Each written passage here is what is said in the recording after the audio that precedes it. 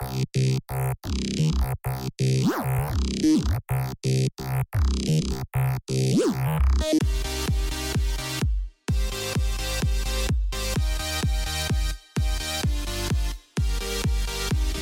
ODs on drugs he stole from an investigation. 40 unmarked graves found at the former St. Augustine Residential School in British Columbia. Canada appears in the Discord leaks, saying something that we've said for a long time already. Record high food bank usage in southern Ontario, and Canada hands a giant pile of money over to Volkswagen. Good morning. It is Friday, April 21st. I'm Nora, coming to you from Saskatoon, and here are your headlines.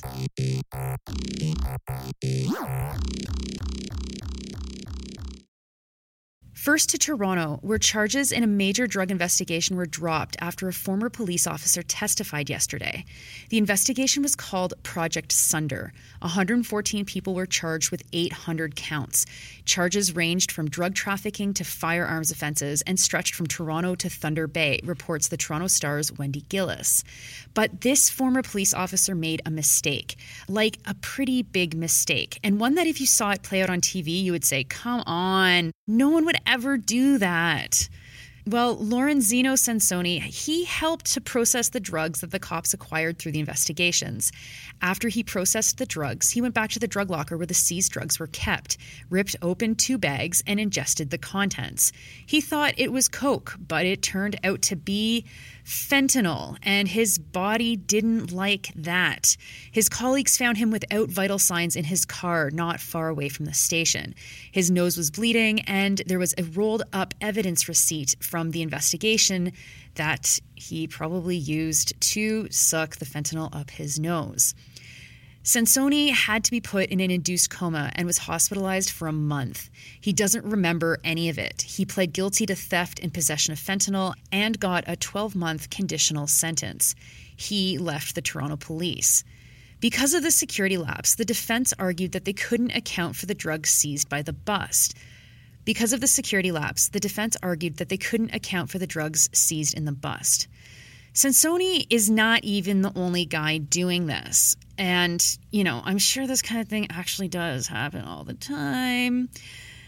Right after Sansoni overdosed, Paul Warden took drug evidence as well. And not just once, but he took drugs an estimated 20 times from the drug locker.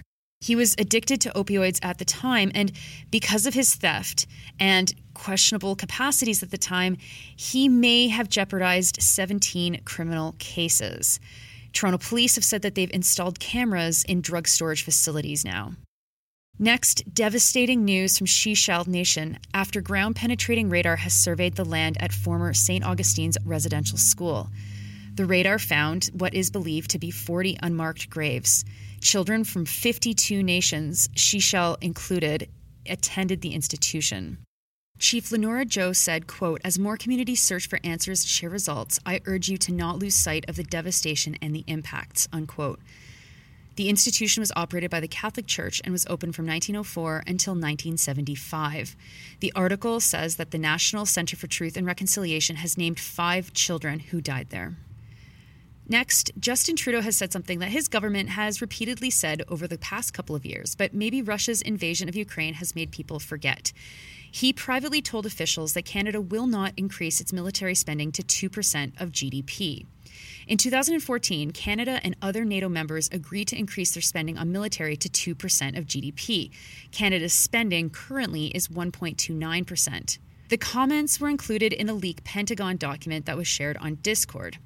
But the article doesn't say explicitly whether or not the leak was related to the Discord leaks that are currently in the news right now. They are.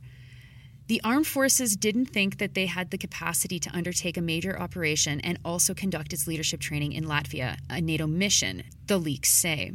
The NDP-supported Liberals have passed a budget that raises military spending from $27 billion to $40 billion by 2026-27.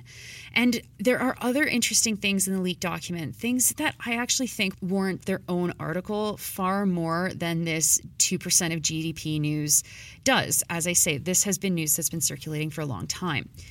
The Post said the document reveals that Germany is concerned about whether the Canadian Armed Forces can continue to aid Ukraine while meeting its NATO pledges. Turkey is, quote unquote, disappointed by the Canadian military's, quote unquote, refusal to support the transport of humanitarian aid after February's deadly earthquake. And Haiti is, quote unquote, frustrated by Ottawa's reluctance to lead a multinational security mission to the Caribbean country, unquote. Next, from spending $40 billion on military to record-high food bank usage, the Globe and Mail's Molly Hayes is reporting that Toronto's Daily Bread Food Bank is seeing need that is higher than ever before in the organization's 40-year history. CEO of the Daily Bread, Neil Hetherington, said that before the pandemic, they had roughly 60,000 clients visit their food bank locations in a given month. This past March, that number was 270,000 people. The Daily Bread has gone from spending $1.5 million a year on food to spending $18 million per month. Hetherington says a third of people using the food banks work full-time. The article makes a point that social assistance rates legislate people into poverty. Hayes does a quick survey of other Southern Ontario cities too. In Niagara Falls, 1 in every 10 residences accesses the food bank. In Peterborough and area, visits have spiked from 9,000 to 14,000 people per month. This is a huge number considering the region has 150,000 people living in it, though brings it pretty close to that 1 in 10 that Niagara region has. And finally, a story that is tangentially related to increased food bank usage. The federal government continues in the neoliberal Canadian tradition of treating jobs as an anti-poverty measure. They have promised to give Volkswagen up to $13 billion in annual production subsidies for its new electric battery plant in St. Thomas, Ontario. The Globe and Mail's Adam Radwanski is reporting that the estimate to build the facility was just $7 billion. I mean, not just, but you get what I'm saying. Radwanski writes that this is, quote, by far the most generous support that Ottawa has ever given to lure an automaker to Canada. The number matches what the U.S. government promised to deliver the company if they opened a factory in the U.S. Radwanski writes, quote, the hope is that it will serve as an anchor investment that spurs investment in the mining and refining of battery components, while also benefiting Canadian parts manufacturers who have supplied makers of internal combustion engines and now need to transition to electric vehicles, unquote. Ah, yes, that sweet, sweet hope. Capitalism is nothing but hope. A Stellantis LG factory that is also building batteries was promised $1 billion between federal and provincial funding for their Windsor plant. And that's all the article says, but holy crap, everyone, that is amazing. So, 30 years ago, they make free trade, which decimates manufacturing in Canada, and then they agree to just hand these corporations our money to entice them to open plants here? Like, this is not an industrial policy. It's a joke.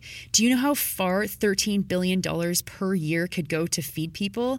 But no, it's buying Trudeau a feather for his cap and Volkswagen execs some juicy bonuses. So gross.